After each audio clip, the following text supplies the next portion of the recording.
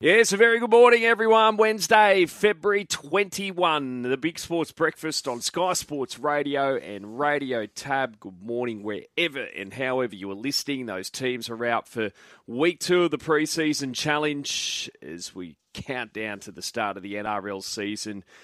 Penrith entrenched over there in Manchester ahead of the World Club Challenge this week as well. Some news in regards to Jared Hargreaves at the Roosters. It's the annual general meeting for the game this morning, the Australian Rugby League Commission, the NRL as well. We're looking ahead to the start of the Supercars season, the Bathurst 500 this weekend. Plenty of AFL news around as well. And, of course, we've got a T20 tonight between New Zealand and Australia to kick off that tour across the Tasman. Some Champions League this morning, round of 16 action. There's a Premier League match between Man City and Brentford as well. So plenty going on this morning. A lot of great guests through the show as well. And Pup's here. G'day, Pup. Morning, boys. What's doing? What do you mean, Pup's here? Well, Where have I been? Nowhere. Oh. Not much. You got the long sleeve shirt after the jumper yesterday. Yeah, it's all good. Yeah, it's hot flushes, cold flushes. What's doing? No, just a stiff neck. My neck's cooked. I need a scan. MRI this week. I think it's injection time. Cortisone. Jeez. Facet joint block. 2 of those, one each side. I'm sick of treatment already. It's only been a week, but I can't handle it. What, just can't go one way? Just stiff neck. Mornings are probably worse. It'll heat up as the day goes on, but yeah, you know what it's like. Just you don't like being injured. No. Especially when you don't know what it's from. At least have done something to get an injury. I haven't done anything. Old age, Loz. Happens to all of us, right? Happens to all of us. How are you, Loz? Yeah, good, thanks, mate. Obviously looking forward to the trials again this weekend because a couple of the clubs have named full-strength sides. And the Doggies in particular, I was interested to see what side they were going to put out and where Stephen Crichton fitted into the puzzle. And it looks as though he's going to play centre.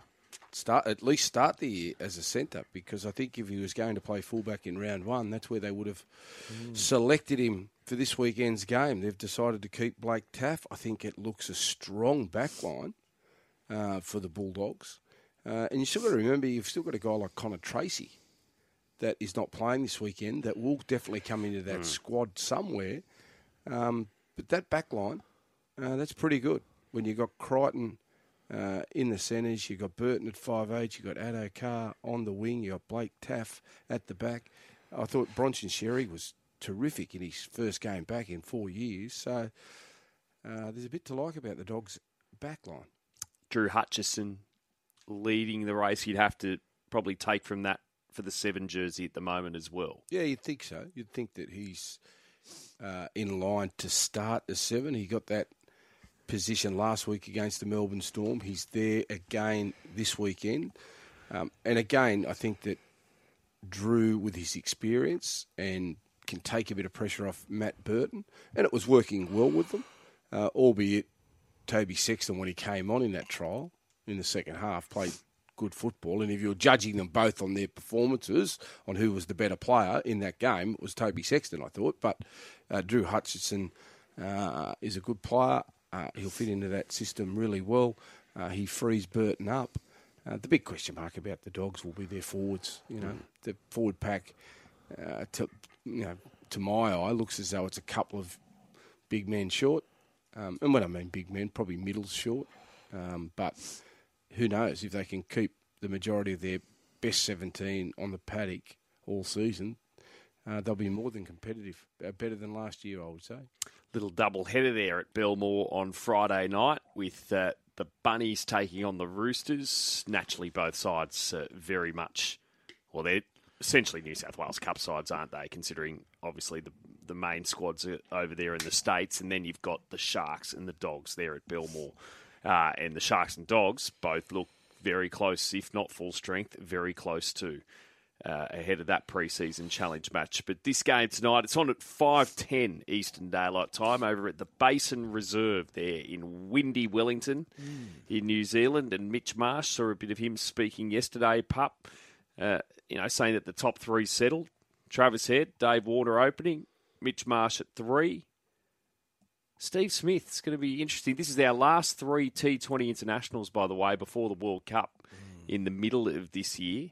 Marcus Stoinis is injured for this little series, or at least this game. I think he's out for the series, actually. They put Spencer Johnson in for him.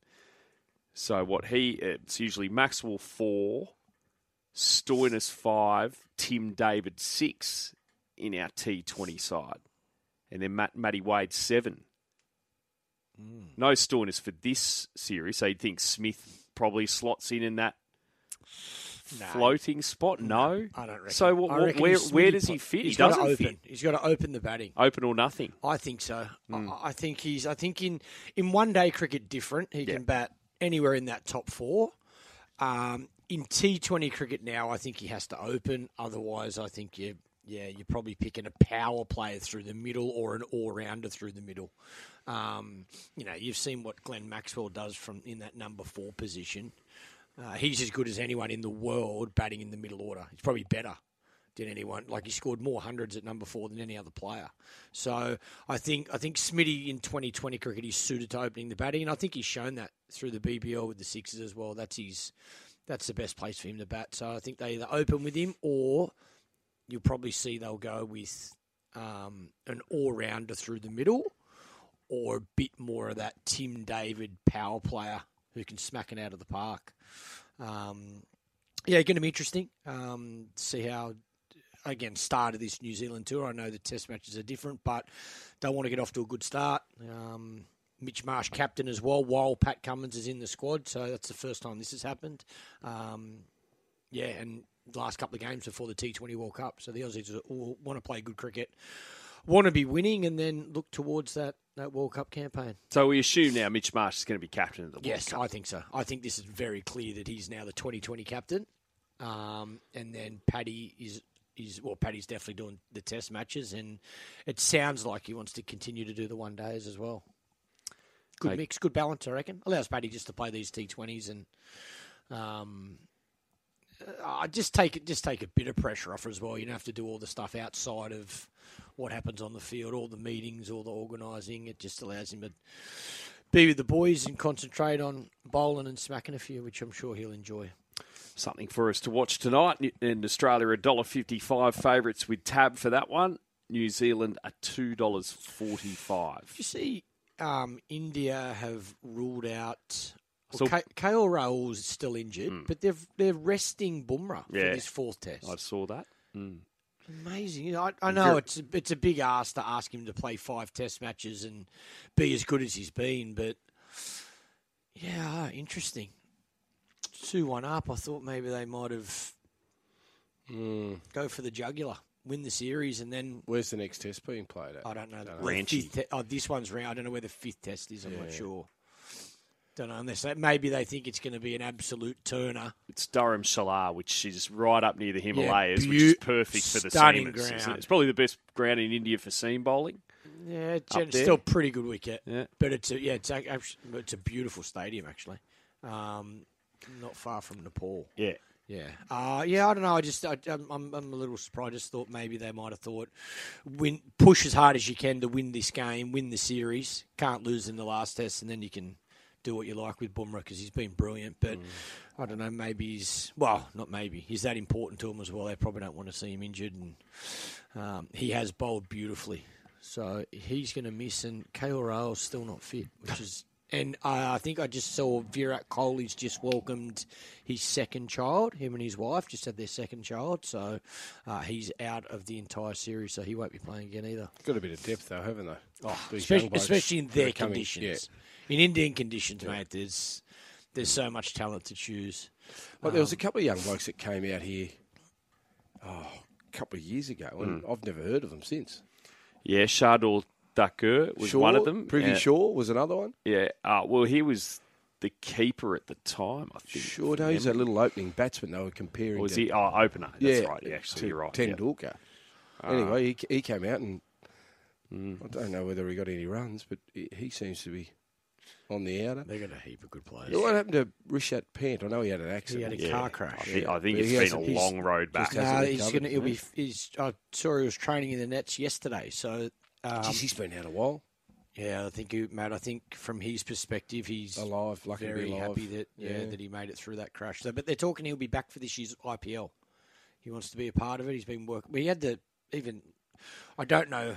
Just going on what I see on his social media, it was nearly learned to walk again. All of that stuff, it was really bad. Yeah.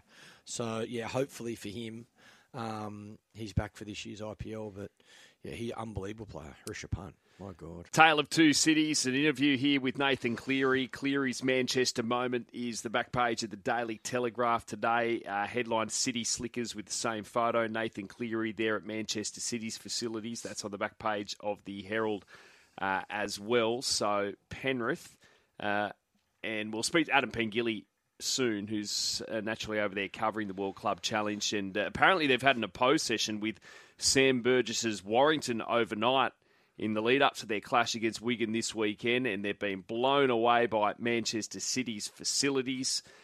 Nathan Cleary, by the way, gave his 2 cents worth, Loz, on the bunker now having the power to look at field goals. And Cleary saying he thinks it'll open a can of worms that'll be so nitpicked, especially if they're looking for offside. Now, when we get to Golden Point, if the bunker can look for offside and just look at every circumstance around a field goal, well, there's going to be, if the field goal misses, there should be a penalty every time, because there just about is, to the letter of the law. How many times do we see the markers, etc.? In Golden Point, when a field goal's been taken, you can't tell me there's not a player there's not at least one player offside just about every single time. No. So if the field goal misses, you're going to get a penalty and a kick at goal to win the game. Well, teams are going to have to be a lot more disciplined, aren't they, for a start? But you're right in everything that you said. If you want to look deep into it, you can find a penalty anywhere. And the blockers, which has become a bit of a negative on the game. But again, we get back to these stoppages, towards the end of the game. One team has a shot, another team goes down there, has another shot. Stopping the game, looking at it, you're wanting fatigue to come into it in that Golden Point time. But anyway, I think if we can make the game better, I'm all for it. It'll be interesting to see how it all sort of plays out, and there'll be some blow-ups throughout the year.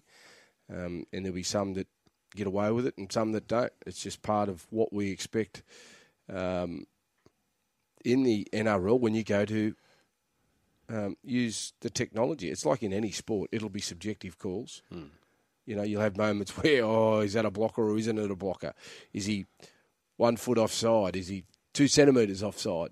It's just going to come down to the video ref's decision, and some people will be unhappy with some of the decisions that are made. But overall, I think it's a good decision. But one of my frustrations has been the amount of stoppages we have. I just hope we don't have a time where we have field goal, 3 in a row, and it's stopped for 1.5, 2 minutes. That's all. Probably will. Well, again, it highlights to me that Golden Point's a bit of a farce. Do you still like Golden Point, Loz? Oh, look, I know people want golden tries, but I just don't know what you're going to do and how you're going to police that as well. Because if it's golden try, you'll be giving away more penalties. You just give away penalties. 6 to go, you'll just give them away. Like, at least with a field goal, if the referees are fair dinkum, they just penalise them if they do the wrong thing. But when it's a golden try, you'll push the envelope a lot more. You're not going to jump off a player if you tackle them, knowing that you can give away a penalty and still be in the game, because they can have a shot. They can have a shot for goal, but it doesn't matter if it's a golden try. They're still going to score a 4-pointer. Look, I don't know. A lot of people don't like it. A lot of people would love to have the draw. I think it's exciting when we go to Golden Point, but a lot of people disagree. I think a lot of people would still love the draw to be in the game and take a point at the end of the 80 minutes. Or just go 5 each way, and if you're ahead at the end of the 10 minutes, great. Not golden anything like we have in the finals. You could just go 6 minutes. What do you mean? Just take the draw? No. Well, we'll just go 5 each, draw after 80 minute, 5 each way, and just play that full 10 minutes. And what if it's still a draw? Then it's a draw. Then why bother having 5 each way? Just you got 80 minutes to work it out. If you can't, and it's a draw, it's a draw. Well, that's the other argument people would have too. Why are you going to play 90? You got 80. Yeah. I reckon no draw. I hate draws. Winner or loser. Okay. To the death. Just till you can't stand. Then we've got the player welfare argument. Oh, yeah. You've got to play 4 days later.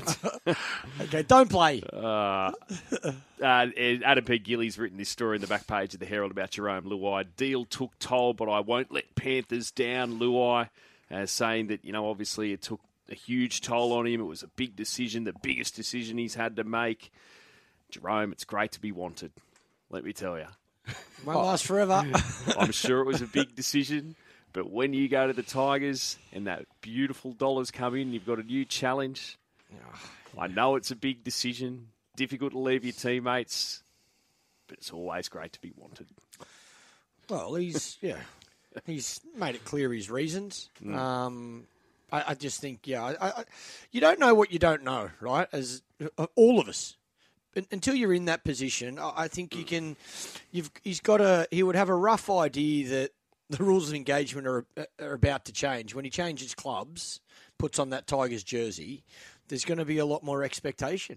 There's going to be a lot more pressure. When you paid that amount of money and it's made public as well, then there's things that come with that. So, I think for him now, he's just got to keep playing the best footy he can, and then he's got to find a way to not allow all the distractions to get to him when he gets to the Tigers. But it is what it is. It's the best players in their sport. This is what makes them the best, because they can deal with all the distractions. They can leave the off-field stuff off the field, and once you walk on, you got to be at the top of your game. And in rugby league, as Loz knows better than anyone, you've got to do it week in, week out. I reckon that is going to be... He's going to be stared at. Every single game he plays for the Tigers, his performance is going to be judged. But he wants to be the dominant leader that's in exactly a footy right. team. Yeah. That's what he is after. He wants to be the number one. He wants to make a difference. He's got it now. And he's got that when he goes to the West Tigers. And at Penrith, he's sitting there behind Nathan Cleary. And if he's smart, he'll be learning about what Nathan is doing and what makes him so successful as a leader, and then incorporate some of that into his game. But the big question will be whether he can do that. What type of dominant number 7 will he be? But it's an exciting challenge, one that he wanted. Yes, he's going to get very well paid for it. He's made a big decision to lead Penrith, where you know that they're set up to have success for a long period of time, going to the West Tigers, who under a new coach... plenty of optimism, and they'll be dreaming moving forward. But, see how much of a difference he can make, because the pressure will be on as soon as he walks through those doors. Yeah. Last roll of the dice, headline back page of the Courier Mail, injured Bronco faces fitness test to book Vegas tick, and that's in regards to Brendan Piakura, who suffered that knee injury in the trial against the Cowboys last weekend. So he's got to pass a fitness test to...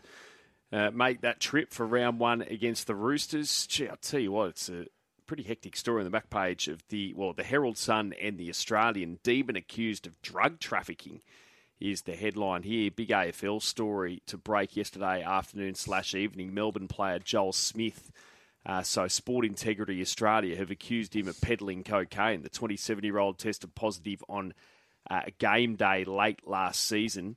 His representatives are yet to comment, but he's facing multiple years suspensions, possibly worse, if these allegations are proven. So that's a big story in regards to the Melbourne Football Club and their player, Joel Smith.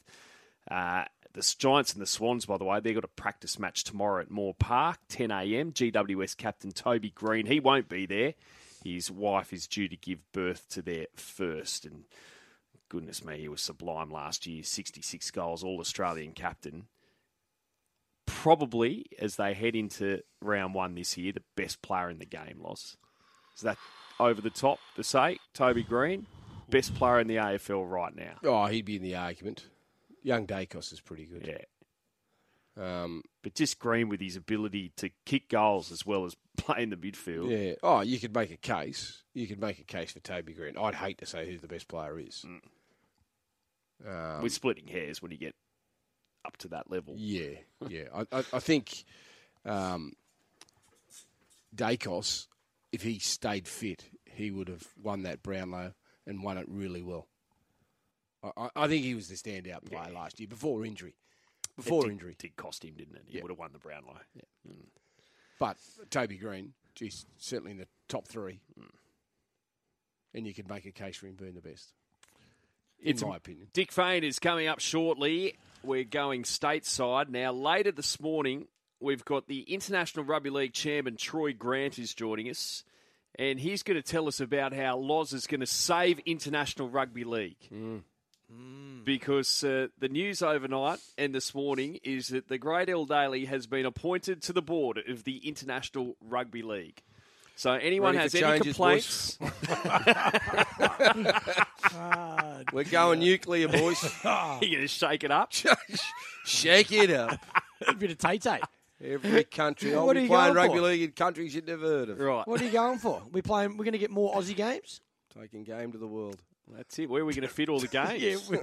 Scheduling will be an issue. That's it. I'm an ideas man. That's what they brought me on for. So passionate about Origin. He's about to can Origin for more international. Yep. We're going to go to India. Cricket, be careful. Don't laugh. Mate, don't worry about going to more places. Don't Let's laugh. just see some more. Let's just see billion some players. international. Mate, 100%. That's it. Well, you're going to America. NRL's going to America. Why wouldn't you go to India? China? Most definitely. No, it's looking forward to it, actually, Middo. Yeah, good. Is there room for more internationals?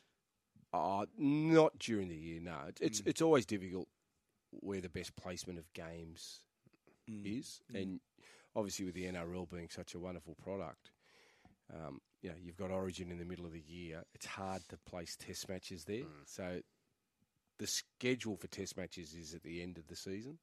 So it's found a home there now. So I think that's where they'll be, for in the short term at least. But yeah, no, it's good when we've seen the rise of some of the international nations. The Tongas, Samoas, and PNGs. Just capitalising on that, but also hopefully growing the game in other areas. So yeah, it's exciting, and I'm sure there's a big future for international football. And while you've got the players that want to play in it, and you've got players putting their hand up to play for their nations, I think it's a great thing. All right, let's go to congratulations, by the way, Loz. Not there. Yeah, in all honesty, yeah, thank you. Yeah. And coming up, we go. I love your sincerity. I know you'll change the world. I know that. Yeah. How are you, Dick? Doing well, boys. How are we today? Very well, thank you. Now, in fact, we'll go to the most recent news, just to ESPN on in our studio here, and we see that the new college football playoff rules have been, or how the playoff is going to work, has been announced over there. So this 12-team playoff to come in next season, tell us about it. How's it going to work?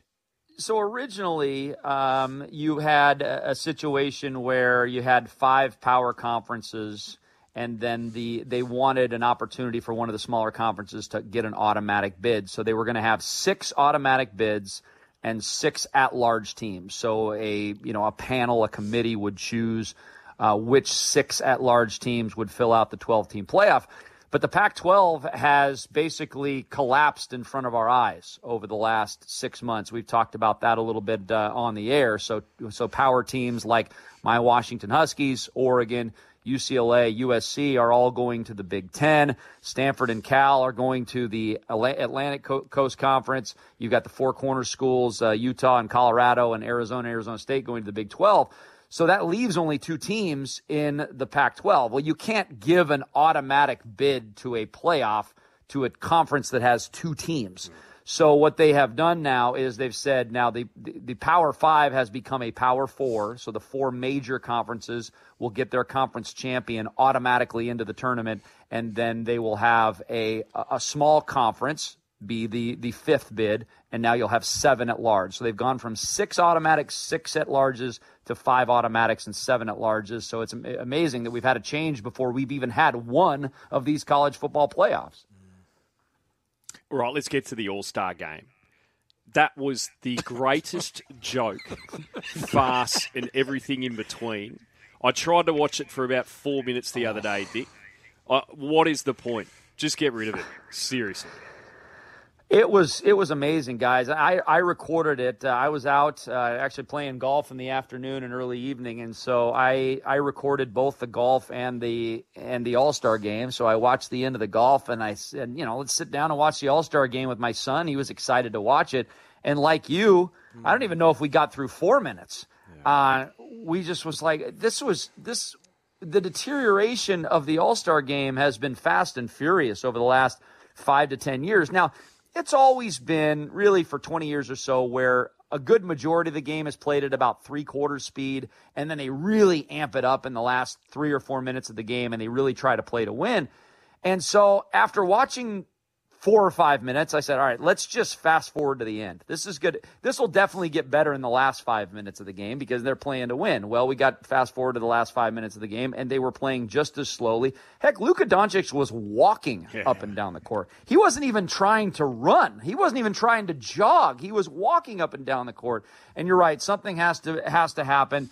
There's a lot of creative ideas. I don't think we need to get rid of All-Star Weekend altogether because there were some cool moments in All-Star Weekend. I thought Steph against Sabrina in the three-point shootout was fabulous. And I think you can build upon that and do more WNBA versus NBA type skills and shooting competitions. So I think that sold to the fans. The slam dunk competition probably died about 5 to 10 years ago. I don't think it really needs to be resurrected, but there's other things you can do. And I think incorporating the WNBA with the NBA in All-Star Weekend more with the popularity of women's basketball here in the United States growing rapidly over the last 3 to 5 years, I think that that will help sell. But believe it or not, the ratings were actually up 5% from last year. I don't know how, but they were. Is it just the players that don't really want to compete in it, Dick, or are the clubs or the franchises putting sort of pressure on the players to not go out there and sort of give it their all in case of injury?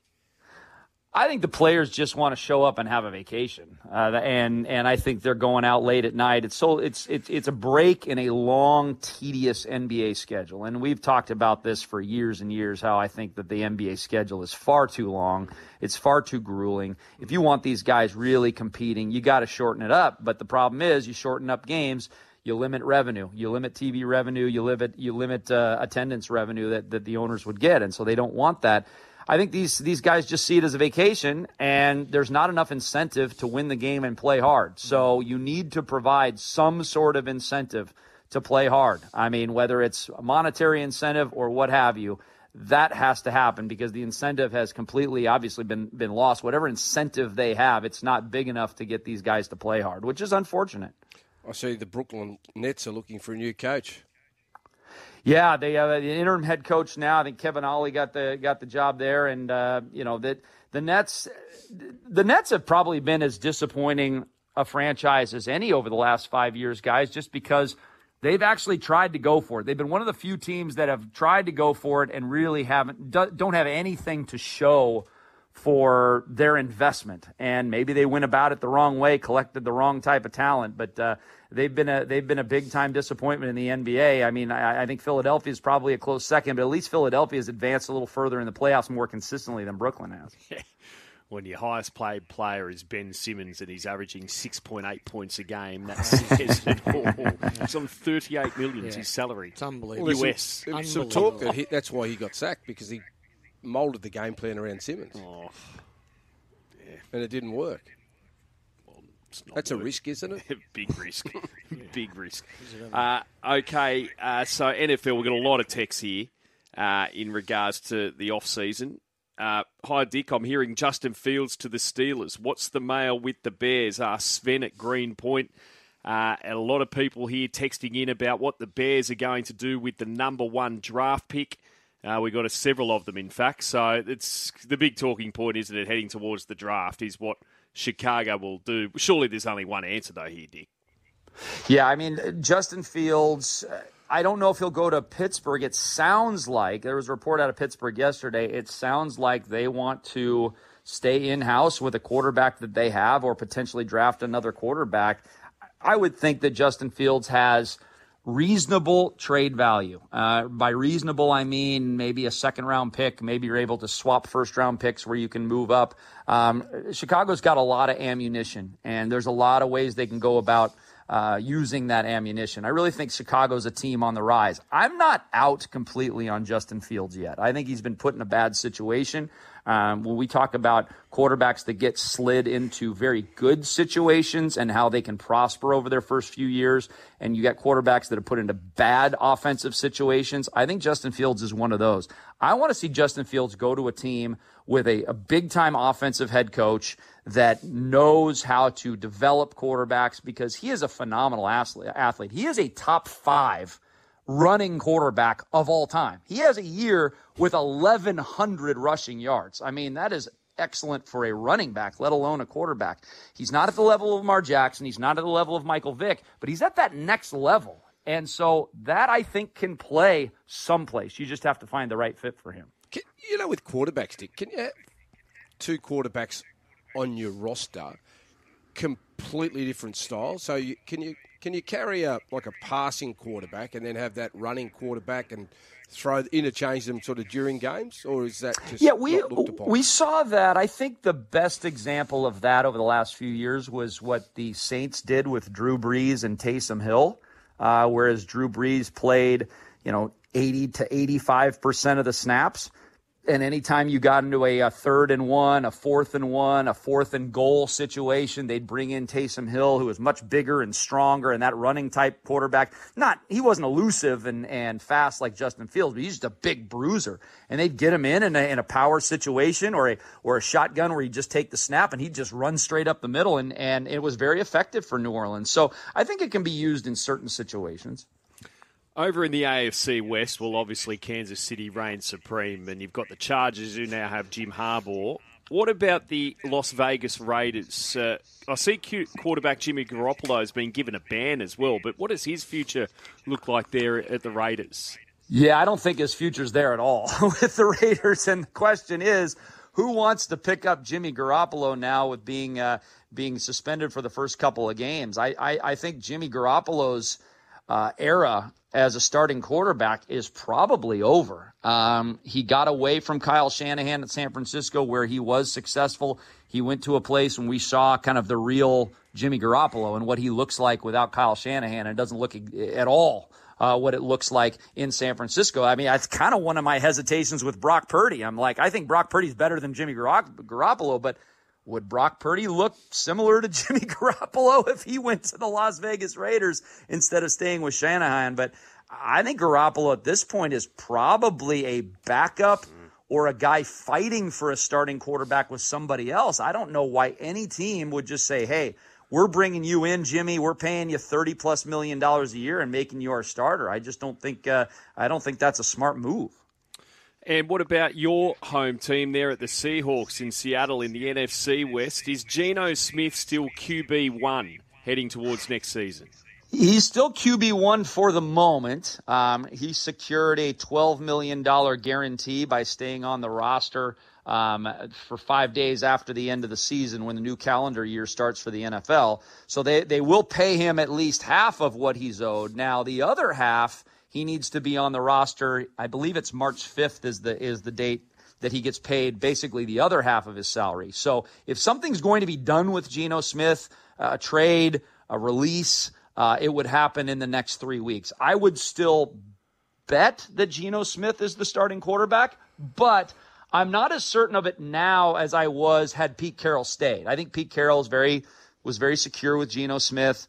I think you have a completely new regime in Seattle now. A new offensive coordinator, new head coach, new defensive coordinator. So when things like that happen, you know that in all sports, right? When you have a completely new regime come in, then the incumbents have got to be looking over their shoulder a little bit more than they were before.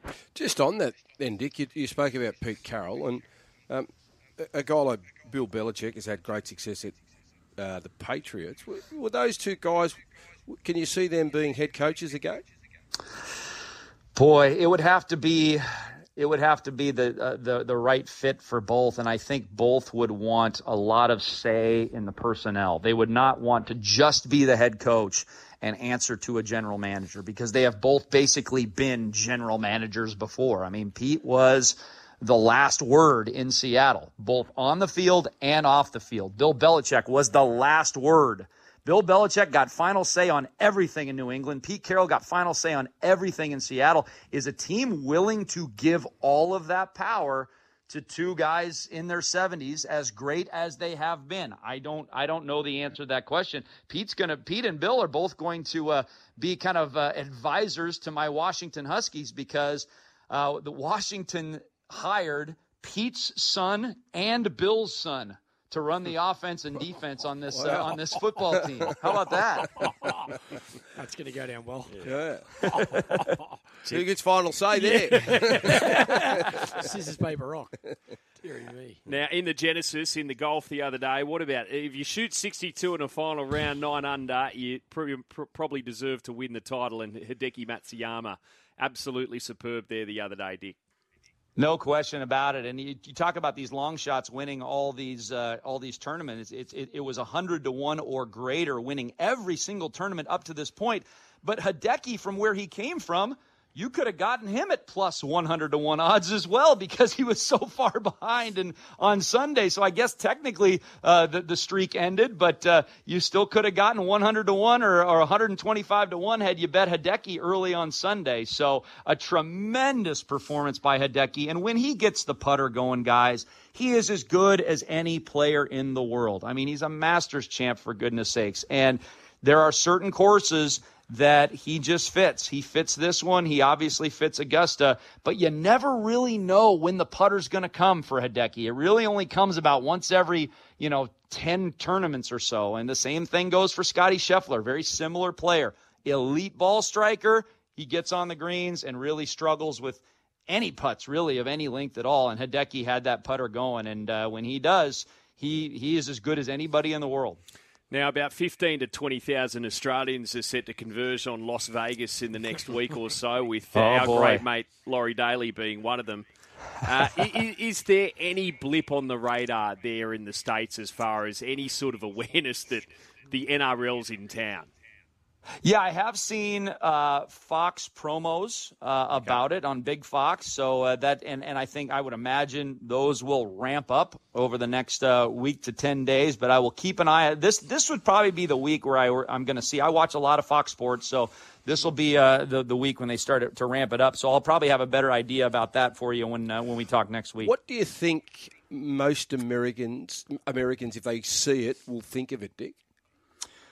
Well, I can just imagine that they'll think similarly to what I thought. I was astounded and impressed by the level of physicality that these guys play with. The reckless abandon, and some of that has been missing from the NFL since the CTE incidents and trying to make the NFL game safer, which they have done, and the NFL is just as popular as ever, more popular than ever, but it's a different game than it was. And I think NRL is much more like the NFL like 40 years ago, 50 years ago, where it was you're just decapitating people. I mean, and there's still just this reckless abandon that these guys play with, and they're tremendous athletes.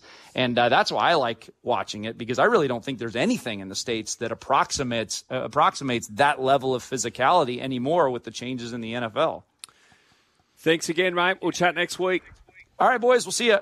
1353 is the number. Give us a call, 0419 767 272.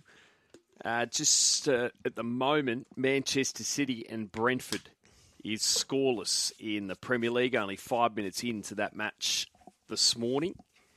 And we've got some Champions League round of 16 going on as well, kicking off at about just over 20 minutes' time. Inter up against Atletico Madrid with tab Inter $1.62, Atletico $5, the draw $3.80 for that opening leg in Milan.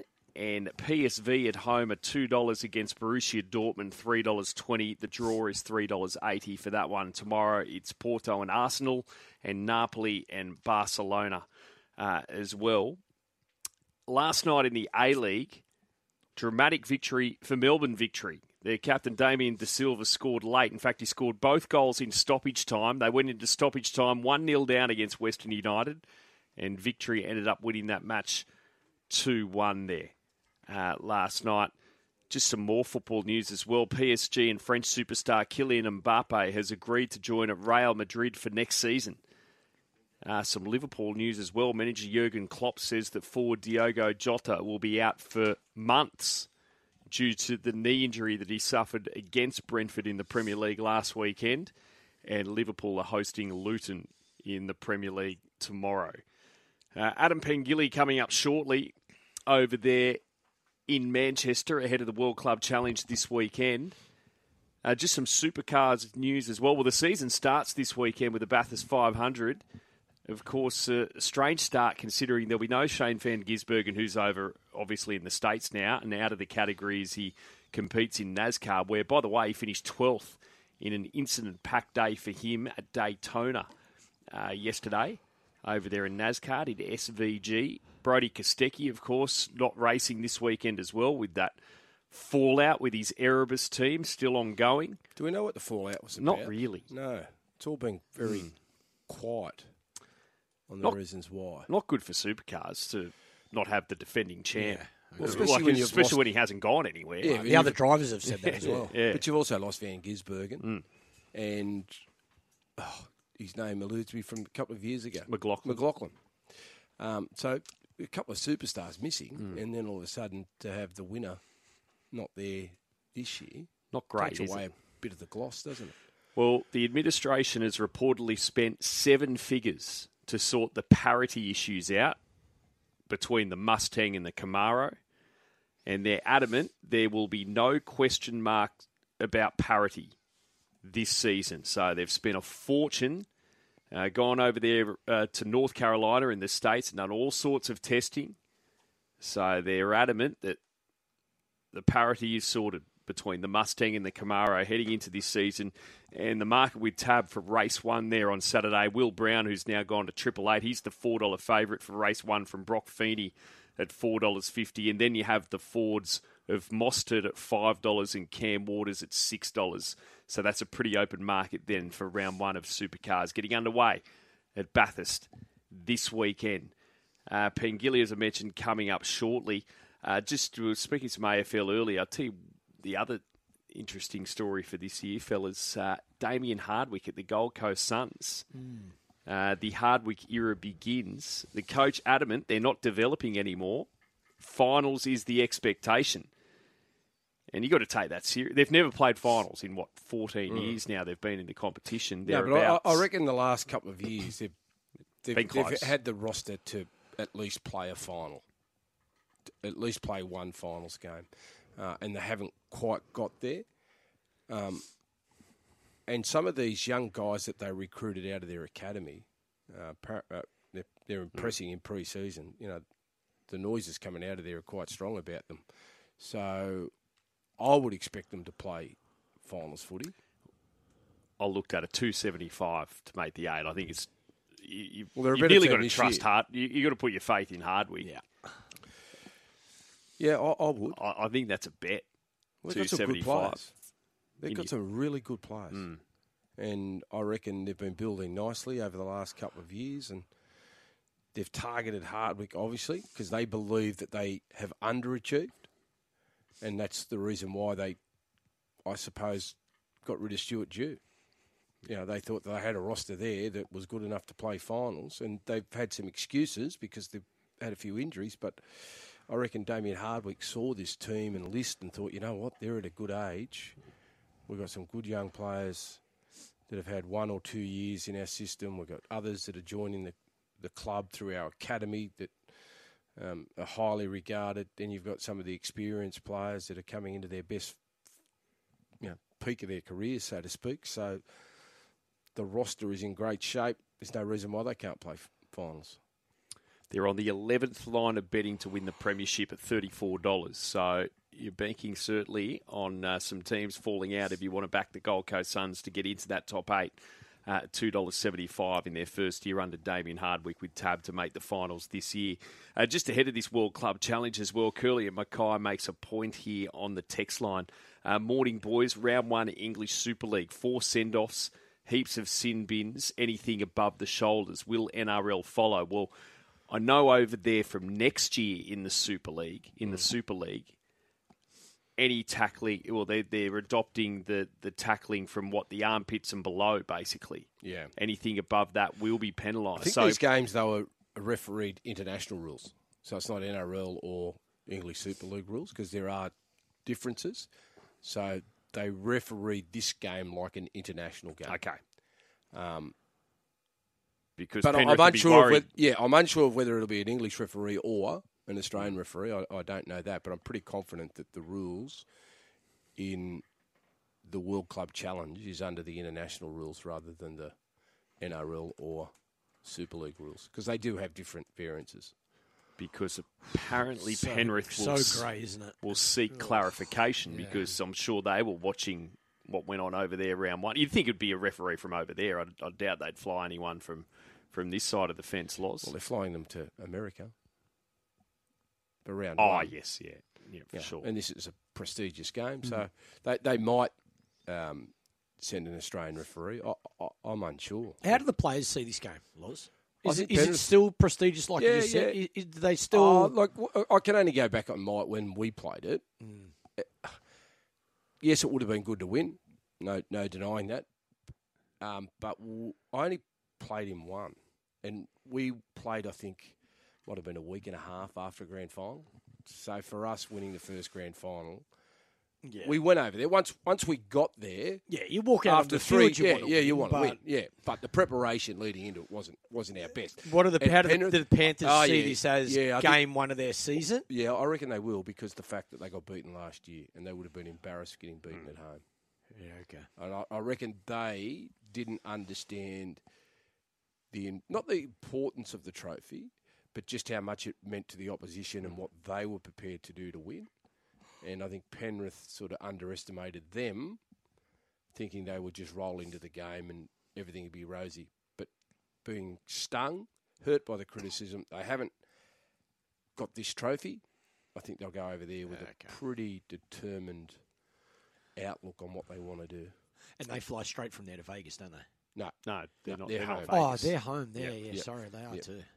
And I see Liam Moore has been appointed as referee, and he's done the last 3 Super League grand finals over there, and a couple of Challenge Cup finals as well. Yep. And you were spot on, Loz. The match will be played under international rules. Is that right? Rules. Yeah, I think that's right. Yeah. Because it's hard, because there are different rules in their competition compared to the NRL. Yeah. Adam Pengilly, live from Manchester. How are you, Adam?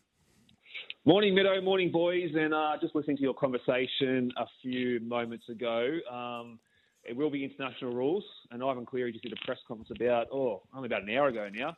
I'm actually standing in the tunnel of the DW Stadium right now. He did the press conference over here at Wigan, and he did get clarification about those rules. But he did mention one thing, saying that the 6 again will still be in play, but the penalty will be given inside your own 40. So that will be the slight difference to the international rules. But everything else will be as per usual under the international game. Adam, Loz just mentioned the Penrith attitude after last year. How have they been over there, and what's their prep been like? Yeah, they want to win, Clarkie. I think what you guys said rings true for last year. I wouldn't say they were complacent last year, but I don't think they realised the importance that St Helens placed on the game last year and how they came down to win. And this game culturally, Clarkie, means a hell of a lot to English rugby league. Yeah, like it's their chance for them to stand up and take on the best in the world, which is traditionally the NRL premiers, and prove to everyone that they can be among the best in the world. And we're going to come into this game under no illusions how much of a tough task it's going to be. They've got a number of players that rugby league fans in Australia who will be familiar.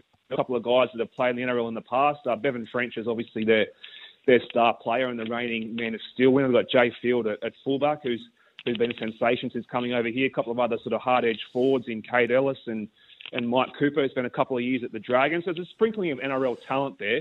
But clearly, man for man on paper, you think Penrith should have them covered. Did Penrith get what they wanted out of that training session against Warrington? And did you get a chance to talk to Sam Burgess and how he's finding the head coaching position over there? Yeah, just had a quick conversation with him, Loz, as we sort of were leaving the ground this morning over at Halliwell Jones Stadium at Warrington. He said he's enjoying it. He's really liking what he's doing so far. He's working with obviously a different group of guys. Again, he's got some players with some NRL experience in that squad. They've got Matt Dufty, and I saw Paul Vaughan on the pitch today there as well. And Lachlan Fitzgibbon too is a new recruit for Warrington as well this year from Newcastle. But he said he's really enjoying coaching his own team and doing the trade of running your own team. So he's enjoying that. And as for the session this morning, Ivan Cleary is quite happy what they got out of it. It was pretty intense. Like, they didn't hold back for a good 20 minutes or so there, and both teams did a fair bit of work in that opposed session. The bit of news that come out of it from a team point of view for Penrith, Loz, is that Jack Cole will definitely start at 5'8", alongside Nathan Cleary in the half. So Ivan Cleary's confirmed that. He's not going to go with Dane Laurie or Brad Schneider, with Jerome Luai obviously still trying to nurse that shoulder. So the young boy from Orange, only 20 years old, will get his chance to make his...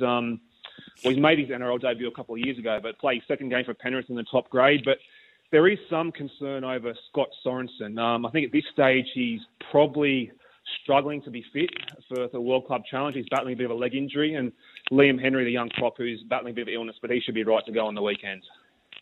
And you've spoken extensively with Jerome Luai on the back pages of the Herald today, and he, just talking about how that weighed on him, that decision naturally to go to the Tigers. Yeah, he seems a bit of a different person, Meadow, to be fair, over here. Obviously, that contract saga that dragged on for many, many months last year before he made the decision to go to the Tigers is finally behind him. He just says he doesn't want to let anyone down at Penrith this year. He knows there's going to be a lot of focus on his position and his performance, and now that's behind him, that's what he wants to concentrate on. I don't know if you guys have had a chance to see it yet. Penrith have done a documentary. It's a fantastic documentary they've done during last year's final series, and Jerome features pretty prominently in this next episode. It's going to be released on Friday on 9 Now, and I've had a bit of a sneak peek, and it just tries to show a bit of a different side to Jerome. And Ivan Cleary's come out saying, listen, I just hope that people can start seeing who the real Jerome Luai is. We know he's always going to have the on-field antics, and he's got his social media game, but my personal dealings with Jerome Luai is he's a great guy to talk to, fantastic guy. He's not everyone's cup of tea. I understand that, but there is a different side to Jerome Luai that a lot of people don't get to see. What was posted on his social media the other day, Adam, and then taken down? Clarkie, listen, I don't know the full story, but there was something that came out of a video of him maybe being sick or vomiting after being at a party or something like that. It was posted by another person. Certainly the information that I have is that Jerome has told the club, listen, it's ridiculous. It's a video that was potentially years old. It's not something that's current or new or recent or anything like that. So don't get me started on this stuff sort of making his way into the media. So someone's filmed him doing that and posted it. Yeah, but a long time after. Yeah, your favourite is it happened a long time ago. Don't get me started, Loz. Don't get me started. Have you found those tickets for the United game this week? Do you want to go and watch an average? Working on it, Middo. Yeah. Getting very close. So, who are they playing? Fulham.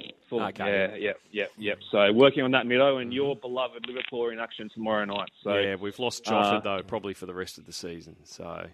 Oh, really? I didn't know that. Yeah. Well, Klopp said he'll be out for months. Wow. Okay, that's not good news when you're trying to win the title. No, it's not. Now, before I go, Middo, just quickly, I know on this program I've had a long-running joke with Clarkie about being approached to go on the West Tigers board and everything like that. And I pick up the paper this morning, and guess what? Someone else has snuck onto a board. Yeah, snuck onto a board. As I texted him yesterday, I said, you're on more boards than Alan Bond. And he says he's going to change. He's changing the world. He's going to shake things up. Yeah, shake things up, mate. We're going to India, apparently. That's where the money is. There's your headline. We're taking on cricket. I would have thought, newfound role as an international rugby league aficionado. Maybe you can do the old late dash to the World Club Challenge and across to Vegas, and then you could be Eddie everywhere. I never thought of that. That's not a bad idea. Why not? Keeping an eye on things, ain't you? International rugby league. That sounds like travel. That sounds like chunk it. Cha-ching. Oh, jeez. All right, mate. We'll check in tomorrow. Thanks, boys. Chat tomorrow. Well, by popular demand, we're going to preview the Newcastle Knights season for 2024. We've had a couple of people text in the last couple of days asking for Loz's opinion on the Knights this season. And just looking at them from season 2023, well, they finished 5th 14 wins, 9 losses, 1 draw, winning 10 straight, including that 30-28 win in the elimination final against the Canberra Raiders at home. They went across the ditch and played the Warriors in the second week of the finals and ran out of puff. They lost 40-10. Now their gains and losses, so they've gained the likes of these 2 players from over in the UK, Will Price and Kai Pearce-Paul. They've got Jack Cogger and Tom Jenkins from Penrith, Jed Cartwright from Souths. They've lost Kurt Mann to Canterbury. Adam Clune's gone over to the Super League. Dominic Young's a big loss, going to the Roosters, of course. Lachlan Fitzgibbon's gone to the Super League. Lockie Miller over to the Super League as well. Now their odds with Tab to win the premiership, Newcastle, $26. So they're well down on the 12th line of betting, in fact. $12 to make the grand final, $26 to win the minor premiership, $4.50 top 4, $2.10 to make the 8, and $1.65 to miss the 8. So the market's certainly against them, despite what they achieved last season, Loz, when they were just unbelievable, considering where they were in, I think it was June, July. They were 14th on the ladder and battling, and it looked like the coach was just about gone. Well, it's now amazing. Go on a winning streak, and he's been re-signed. It's amazing, Kalen Ponga, his back end of the season was unbelievable. And you're right. I mean, after 15 rounds last year, and they'd had 2 buys in that time, but after 15 rounds, they'd only had 5 wins, Newcastle. And then they went on this run at the end of the year. I think they won 9 of their last 13. And then they won the first week of the finals. And if I said to you, round 2 in the season was a turning point for Newcastle, what would you say? How? Round 2. Round 2. I'll tell you why. Kalen got knocked out. And Kalen was playing 5'8". And he then was out of the game, went over to Canada. We were unsure of his future. And then he got himself healthy. And he came back and he moved back to fullback. And once he moved back to fullback, I don't know why, and we didn't get a great sample of him as a 5'8" either, by the way, but he felt obviously more comfortable.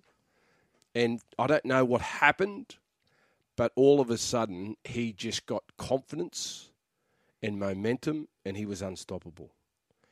And when he's got the football in his hands, he just glides across the paddock. He's got great acceleration, and he puts pressure on defenders both on inside and outside shoulders. He's got great hands. He puts people into holes. And the other thing about it, he copped some knocks towards the end of the year, and he got up and continued to play. And I think everyone's sighed with great relief to see him play through those tough periods. And his performances were exceptional. And if he can repeat that, there's no doubt that Newcastle will play finals off the back of that. Wins at Dally M. It was similar as good to a season Turbo. as you've seen. Yeah. They just went on a streak, and they were on top of their game, and it was like they were expecting it to do it every week. They've got a great forward pack. You've got Saifidi brothers. You've got Tyson Frizzell. Leo Thompson had a standout season. Hetherington. Adam Elliott. They're powerful. And the other thing that Newcastle did last year, they looked as though they were united. And there was no factions. That they looked like they were all behind the coach. The playing group all wanted to play well. They played for one another. Something that Newcastle have always prided themselves on, doing the little things right and be the player you want to play with. And they got back to that grassroots DNA. And I think for me, that was one of the reasons why they did well. Big talking points coming into the season. Who'll the halves be? They've recruited Cogger from Penrith, and they've got Hastings and Gamble did such a wonderful job there last year. I would say Cogger and Hastings possibly to start with, and Gamble looks as though he's a better bench player, but I think they've gone with Gamble and Hastings this weekend with Cogger on the bench, so that could be an indication as well that he's going to reward those two for leading the Knights into the finals last year. But are they top 4? I don't think they're top 4. but there's no reason why they shouldn't be playing finals this year. Okay. You know, they're a very, very good side. Do I see them winning a comp? No. But I reckon they'll have this. You know, if they can start the season better, obviously, you'd think they're going to win more games. But the key will be Kalen. If Kalen stays on the paddock, mate, you just don't know what you're going to get. And he's coming into the prime of his career. But there'll be more pressure and focus on him. So defensively, opposition teams will be looking where Kalen is. And having said that, they always know where he is. Yeah. He likes to play down that left edge, but you still got to try and stop him. I'm sure there was a period there as well where Bradman Best also looks like he could have been possibly I on think the they were shopping outer. him around. then he gets picked in Origin out of the blue, and then brained it in Origin, and then all of a sudden, his confidence rose, and he was one of the most destructive centres in the game. So, look, they've got the ingredients of a very, very good footy team. And the thing I like about the Knights is that they were all on the same hymn sheet last year. They were towards the back end of the year. They were all playing like they were together. They were enjoying their football. They were hungry for success. And you know what they wanted to do? They wanted to reward the fans because the fans have been through some pain. They continually turned up. They packed out that stadium. And that was great to see because it's a real stronghold for rugby league. And we need Newcastle to be strong. And you know better than most. It was a nightmare road trip, wasn't it, back mate, in the 90s? you used to hate playing. Well, you know why? There's a couple of reasons why. There used to be big crowds, but it was a tough game. Regardless of whether you won or lost, you walked away with plenty of bruises. Their draw's not too bad at the start either, is it? They got Raiders, Cowboys, Storm, Warriors, Dragons. Yep. 3 home games. Raiders home, Storm home, Dragons home. That's not the hardest first 5 rounds for them as well, so they can get off to a good start. Yeah. They can, and the expectation is for them to start well. The one for me is, does Ponga play fullback for Queensland? Oh, what a a problem. But even that for I reckon that's a good problem for the Knights because he wants that jersey. Yeah. So he will want to have another cracker of a season, Ponga. He wants that jersey back. So I can see Reece Walsh playing on a wing. I can't see Kalen playing on a wing. Yeah. So if you're trying to fit him into both in a Queensland team, or you can see Kalen playing on the bench. I reckon Reece Walsh is Billy Slater's little baby. I reckon Billy will leave Reece at number 1. So then if Ponga's not, Ponga might have to be 14. Well, that's what I mean.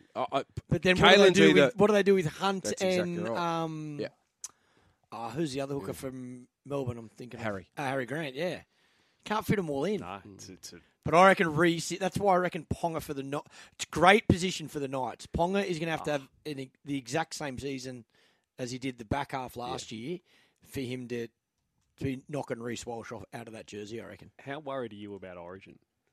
I'm excited. I like that. I can't see us winning. You can't see us winning. I can't see us winning. No, I can't say that. But I just think again, a lot of these things take care of themselves. Like there's a lot of footy to be played before that first Origin, so injuries are going to play a massive part. Okay, Cliffy from Scone, he's up and about. The Knights are specials for top 4. We haven't had depth and confidence like this in years, says Cliffy. Yeah, it's great to see Knights fans up and about. I've got a few of them in my life, and they're... Don't read it, Loz. Don't do it. Don't do it to yourself. Don't do it to yourself. The blue Mount Panther or Panda. Don't do it to yourself. Mate, I haven't done my top 8 yet. Next week. Next week, top 8. Don't do it to yourself. So listen, Panda. How many wins for the Knights? Listen. Listen. And morning, Gaza. We know you're listening again this morning, buddy. How many wins? So 14 last year, 9 losses and a draw for the Knights. How many wins will they get? I think about the same. Yeah. So you've got them in the 8 then. I think about the same. Well, no, I'm saying that's what their expectation. Their expectation is always to win the comp. But I think if they go backwards, then obviously I think they're a better team this year. So if they're a better team, they should be equaling as what they did last season. And if they don't, you'd be extremely disappointed.